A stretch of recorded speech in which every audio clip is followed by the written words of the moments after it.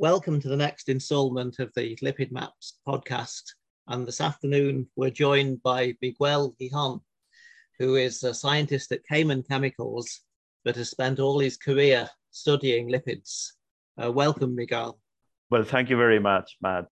In spite of spending all your career studying lipids, you told me you don't like the term lipidomics. So what's your concern with the term? And yeah, I was afraid you were going to start by that, even though it's something I say very often. And I have two main problems with the term. The major one is that I think it's abused in meetings and in the literature, and it's used as an equivalent in many cases to simply lipid analysis, which I think kind of misrepresents the idea of the term. If one is measuring, like something I have done many times, a panel of eicosanoids of 20 or 30 or 40 eicosanoids, I would not call that lipidomics. It's a lipid analysis, an analysis of several lipids, but certainly not lipidomics. The way I understand it as it is stemmed out from genomics, and it started being corrupted in proteomics. So the idea of omics, in my opinion, tries to be a comprehensive account for the type of molecules. So with genomics, we are pretty close to that because we know all the genes. We know the 20,000+ genes of the human genome. Yes, and I guess as well in genomics, you know what you haven't got. Right. So you know the length of the genome, you know the bits that you've analyzed, the bits that are characterized, and which bits are missing in between those. Right. That is lipidomics. Absolutely right. Then we went into proteomics, and yes, we also know the proteins, but then we already started getting into trouble because we knew from the abstracts that many of the standard analyses do grossly misrepresented or underrepresented integral membrane proteins, which in some cases are not even soluble in aqueous buffers. So we are already missing something. I spent many years working on membrane proteins. I used to, at the University of Colorado, I used to walk across the hallway with an expert in membrane proteins, and she would always impress upon us that proteomics had a serious hole in that field. So now for lipids, it's even worse, which is why I don't like the term, even if the proper, I do accept it when used in an untargeted data-dependent mass spectrometry analysis. I think it's legitimate to use it, but still it's important that everybody understands that we know from the start that we also have big holes because all of those types of analyses are based on a traditional lipid extraction, like Bland-Ayer or an MTB-based extraction. And we know from the start that there are lipids that are not there. Like short-chain fatty acids are not there. A big part of the lysophospholipid partition between the two phases, so we know we are underrepresenting that. Yes. And one of my favorite lipids, which are absolutely central to all lipid metabolism, whether in transformation into other lipids or for beta oxidation, which are CoA esters, we know those are in the aqueous phase of a lipid extraction. So we know right off the bat, we are leaving out one of the most important classes of lipids. Yes, so that's why going to be completely missing. Right. So that's why I hesitate, because omics to me sounds a little bit pretentious, especially in the context of lipids, because we know we are analyzing only a portion of them. Yes. And you said the CoA esters, not only do they not partition into the organic phase, the hydrophobic phase, but I understand they're quite difficult to measure anyway. They are. The mass spectrometry is not, it's something we did some of at the University of Colorado as part of lipid maps. There was a really good scientist in the group of Al Merrill, whose charge it was to deal with acyl-CoA esters. And they did publish a method that worked quite well, but it only works when one is following very strictly all the instructions they gave, which is honestly something that's really hard to do in most analytical labs on a routine basis. And I think that's the main reason it's not widely used across the field. And yes, they are definitely difficult. The chromatography is very complicated. And the extraction is, when you're dealing with water-soluble molecules, then everything becomes a little bit more complicated. Yes, so, there are an awful lot of things in there. Right. But the reality is, I have talked to several scientists that would love to measure those, and they are hard to do. Yes, and I guess they're quite transient species anyway. The whole nature of the CoA is it's a transfer molecule, I guess. It's part of the process of moving the acyl chain from one thing to another. So you wouldn't expect huge quantities of it in a cell. Right. Unless the cell had serious problems, which probably wouldn't be compatible with its continued survival. That's absolutely correct, yes.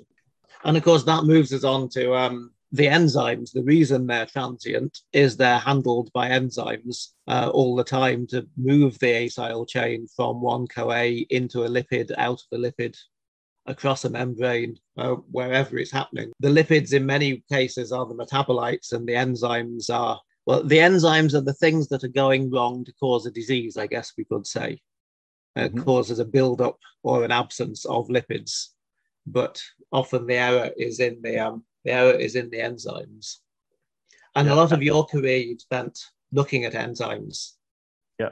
I will also say that now we start to understand something we suspected many, many years ago, is that it goes both ways. And I was very pleased to see in the Lipid Maps website the posting by Ilya Leventhal talking about that lipid protein interaction that actually, so yes, of course the enzymes make the lipids, but the lipids also regulate the activity of the enzyme. So it's a two-way relationship there that we are only beginning to understand. So in your career, you focused a lot on the enzymes. Are there any that really stand out? Your enzymatic hall of fame? Well, yeah, granted, we all have a limited experience. There are tens of thousands of enzymes, and there are not many that one can encounter in one career. My first experience was actually a very frustrating one. I spent my whole first year as a graduate student failing miserably at purifying and identifying the then elusive lysopaf acetyltransferase that uses acetyl-CoA to esterify in the SN2 position of lysopaf to make platelet activating factor, which was the center of the study in the lab where I started as a graduate student.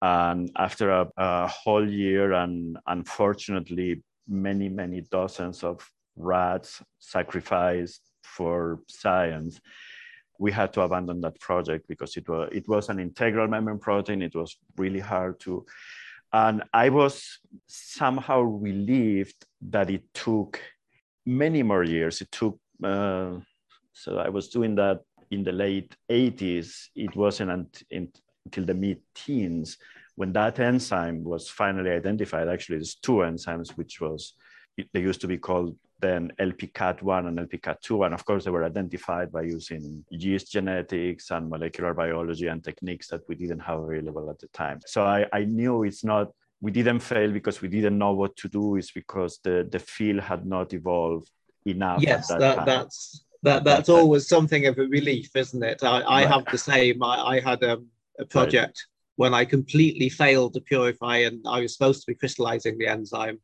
I couldn't purify it. And to my knowledge, 15 years later, it still hasn't been done.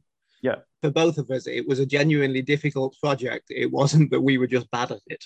Yeah. And I think it shows two things that I think are important. One of them is that sometimes when I talk to people that seem to be impressed with the PhD title afterwards, it's like, that doesn't prove anything. We are not smarter than anybody, but we can take more punches. We have been down many times and gotten back up. And that's what I think we all share in common. But the other lesson that's even more important to that, and I try to emphasize to young people, is if you have a project and the experiments failed, now the first reaction of everybody is, I did something wrong. And that's true in many cases. And then you do it again, you think it again, you set up all the right controls, you make sure all the reagents are fine, and you do it again. But if you fail again, then probably the field is not ready. There is not the right techniques. You don't have the right instrumentation. And it's time to either look for a collaborator that may have the right instrumentation or just try to do something else, which is what happened to me. And then I jumped that kind of segues into the next enzyme, because when we abandoned that, then we were, for different reasons, we were interested in phospholipase A2 present in the plasma of patients that were in the emergency room with septic shock. And the activity of this enzyme in this plasma was astonishingly high. We used to measure that with very primitive methods, with radioactively labeled E. coli. That one we were able to characterize as SPLA2-2A, and that was the focus of my PhD thesis. So that was the next enzyme in my career. Then the next one, as a postdoc, when I came to the United States, to National Jewish in Denver, with an outstanding scientist, Christina Leslie, that was a pioneer in the brand new enzyme CPLA2, cytosolic PLA2.